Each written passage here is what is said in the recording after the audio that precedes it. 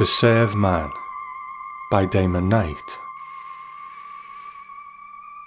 The Canamet were not very pretty, it's true.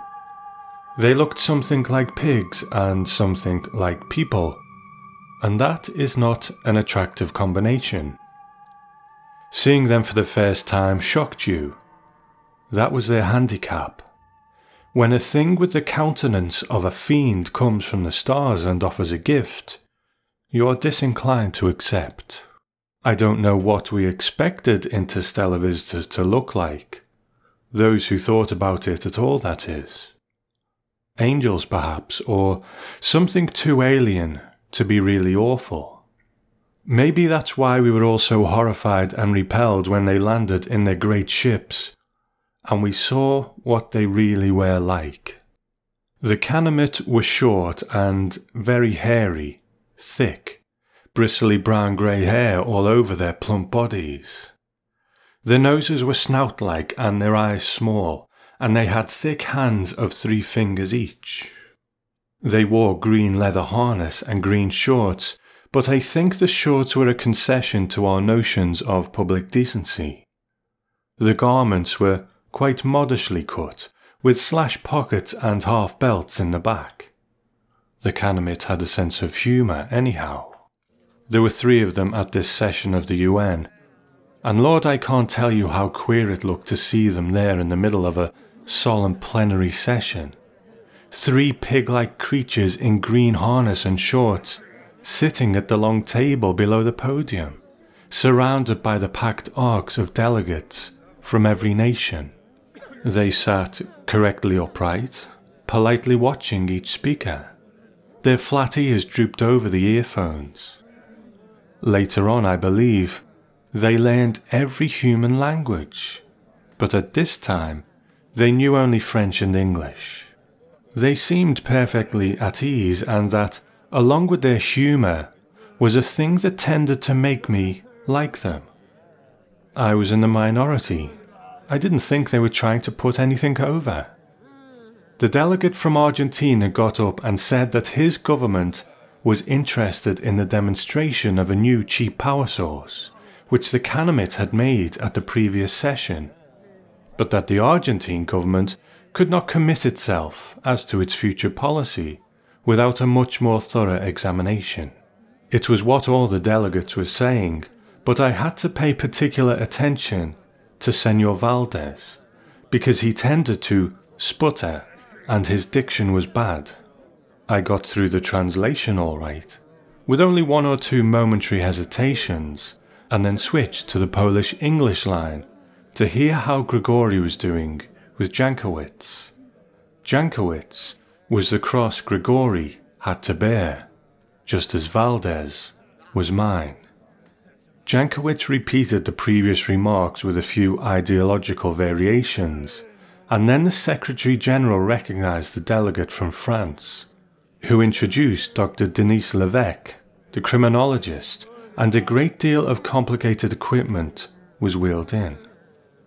Dr. Levesque remarked that the question in many people's minds had been aptly expressed by the delegate from the USSR at the preceding session, when he demanded to know what is the motive of the Canamet, what is their purpose in offering us these unprecedented gifts, while asking nothing in return. The doctor then said, "At the request of several delegates, and with the full consent of our guests, the Canamet, my associates and I have made a series of tests upon the Canamet with the equipment which you see before you. These tests will now be repeated." A murmur ran through the chamber. There was a fusillade of flashbulbs, and one of the TV cameras moved up to focus on the instrument board of the doctor's equipment. At the same time, the huge television screen behind the podium lighted up, and we saw the blank faces of 2 dials, each with its pointer resting at 0, and a strip of paper tape with a stylus point resting against it.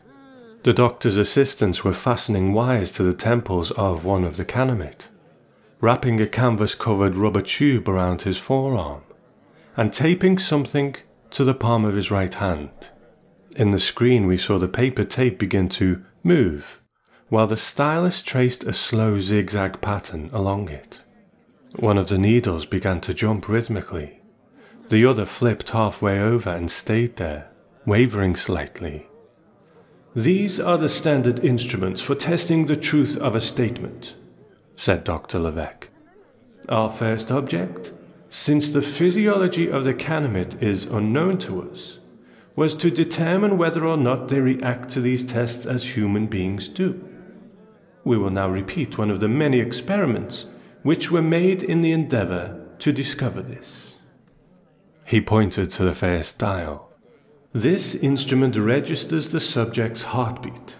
This shows the electrical conductivity of the skin in the palm of his hand, a measure of perspiration which increases under stress. And this," pointing to the tape and stylus device, "shows the pattern and intensity of the electrical waves emanating from his brain. It has been shown with human subjects that all these readings vary markedly depending upon whether the subject is speaking the truth." He picked up 2 large pieces of cardboard, one red and one black. The red one was a square, about 3 feet on a side. The black was a rectangle, 3.5 feet long. He addressed himself to the Kanama. "Which of these is longer than the other?" "The red," said the Kanama. Both needles leaped wildly, and so did the line on the unrolling tape. "I shall repeat the question," said the doctor.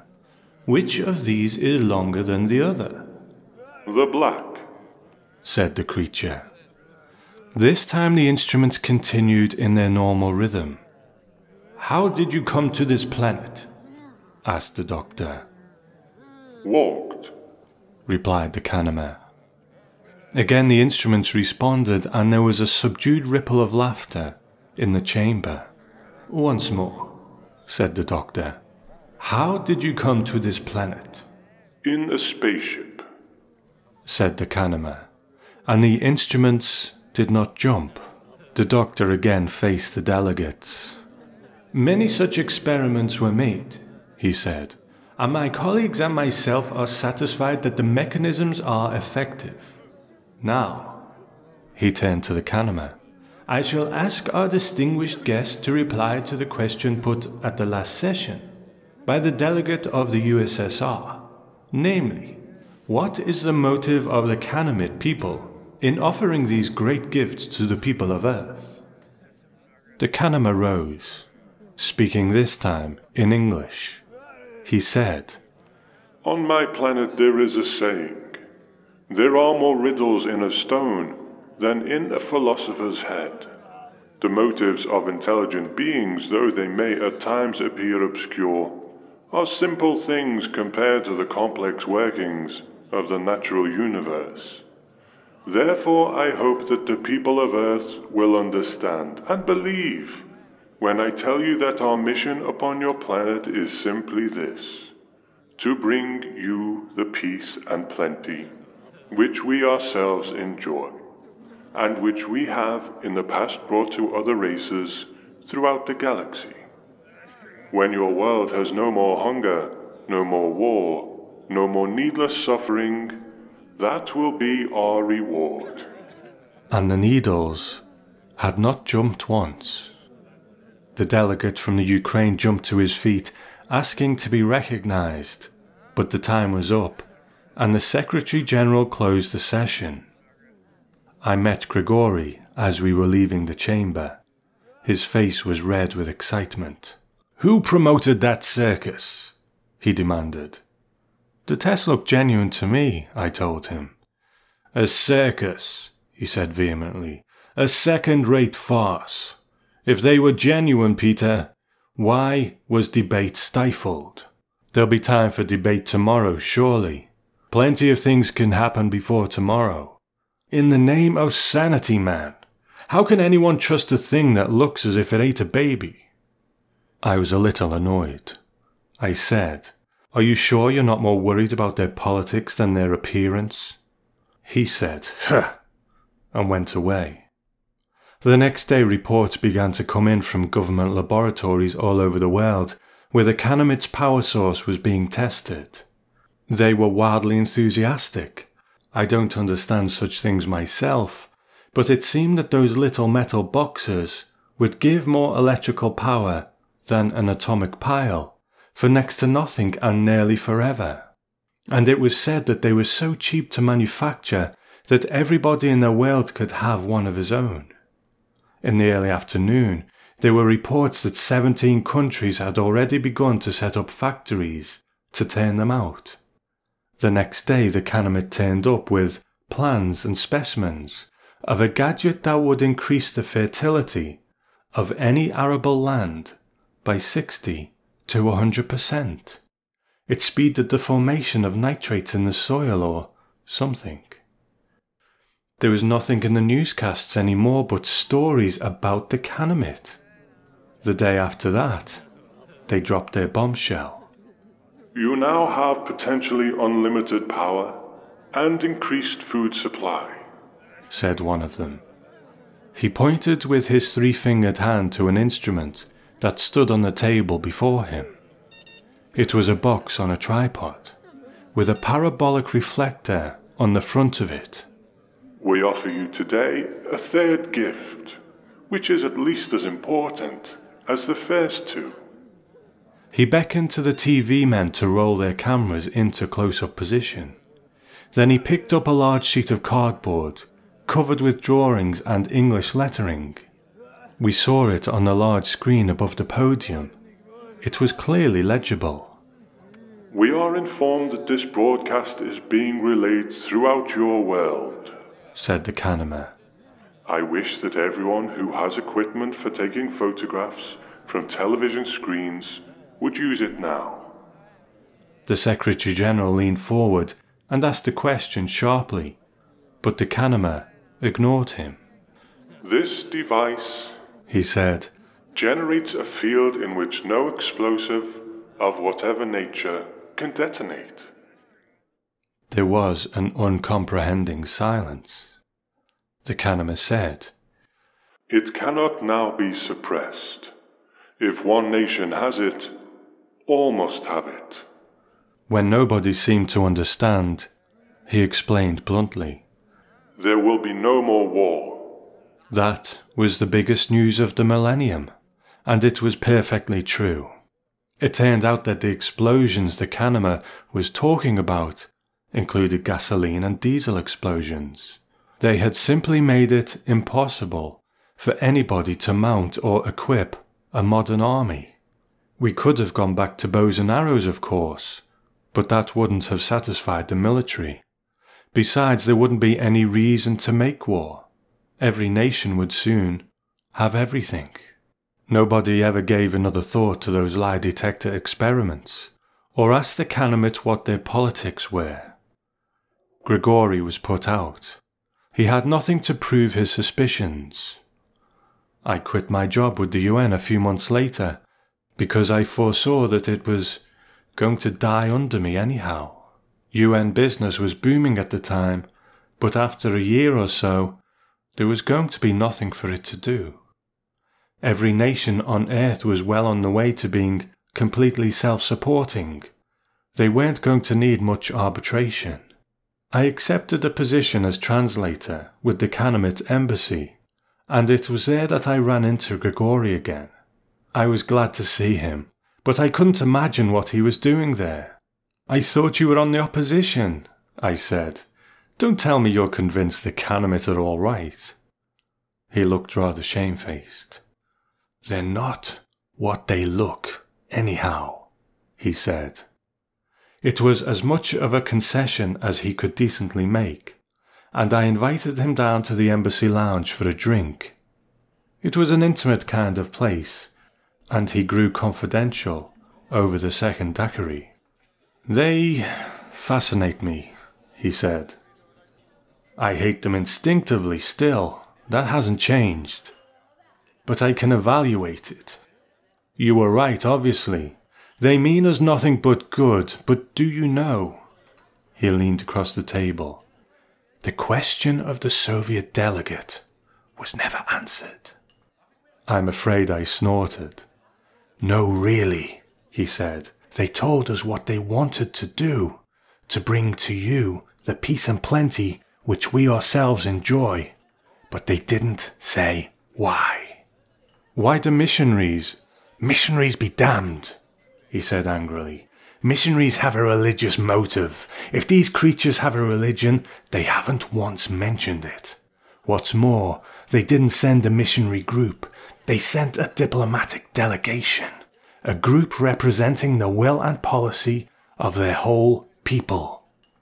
Now just what have the Kanamit, as a people or nation, got to gain from our welfare? I said, cultural cabbage soup. No, it's something less obvious than that. Something obscure that belongs to their psychology and not to ours. But trust me, Peter, there's no such thing as a completely disinterested altruism. In one way or another, they have something to gain. And that's why you're here, I said, to try and find out what it is? Correct. I wanted to get on one of the 10-year exchange groups to their home planet. But I couldn't. The quota was filled a week after they made the announcement. This is the next best thing. I'm studying their language. And you know that language reflects the basic assumptions of the people who use it. I've got a fair command of the spoken lingo already. It's not hard, really. And there are hints in it. Some of the idioms are quite similar to English. I'm sure I'll get the answer eventually. More power, I said, and we went back to work. I saw Grigori frequently from then on, and he kept me posted about his progress. He was highly excited about a month after that first meeting. Said he'd got hold of a book of the Kanamits and was trying to puzzle it out. They wrote in ideographs, Western Chinese, but he was determined to fathom it if it took him years. He wanted my help. Well, I was interested in spite of myself, for I knew it would be a long job. We spent some evenings together, working with material from Kanamit bulletin boards and so forth, and with the extremely limited English Kanamit dictionary they issued to the staff. My conscience bothered me about the stolen book, but gradually I became absorbed by the problem. Languages are my field after all. I couldn't help being fascinated. We got the title worked out in a few weeks. It was How to Serve Man. Evidently a handbook they were giving out to new Kanamit members of the embassy staff. They had new ones in all the time now, a shipload about once a month. They were opening all kinds of research laboratories, clinics and so on. If there was anybody on Earth besides Grigori who still distrusted these people, he must have been somewhere in the middle of Tibet. It was astonishing to see the changes that had been wrought in less than a year. There were no more standing armies, no more shortages, no unemployment. When you picked up a newspaper you didn't see H-bomb or satellite leaping out at you. The news was always good. It was a hard thing to get used to.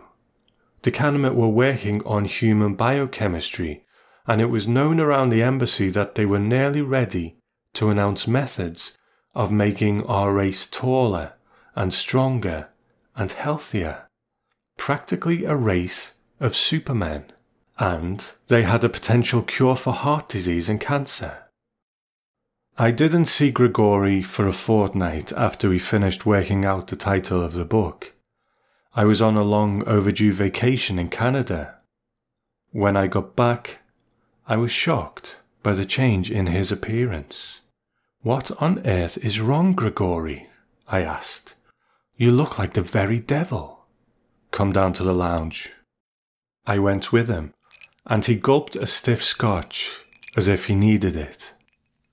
Come on, man, what's the matter? I urged. The Kanamit have put me on the passenger list for the next exchange ship, he said. You too, otherwise I wouldn't be talking to you.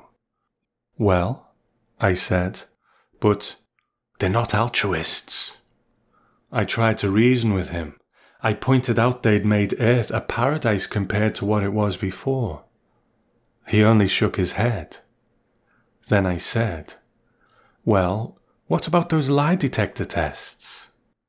"A farce," he replied without heat. "I said so at the time, you fool. They told the truth, though, as far as it went." "And the book?" I demanded, annoyed. "What about that? How to Save Man? That wasn't put there for you to read. They mean it. How do you explain that?" "I've read the first paragraph of that book," he said. "Why do you suppose I haven't slept for a week?" I said, "Well?" And he smiled a curious, twisted smile. "It's a cookbook," he said.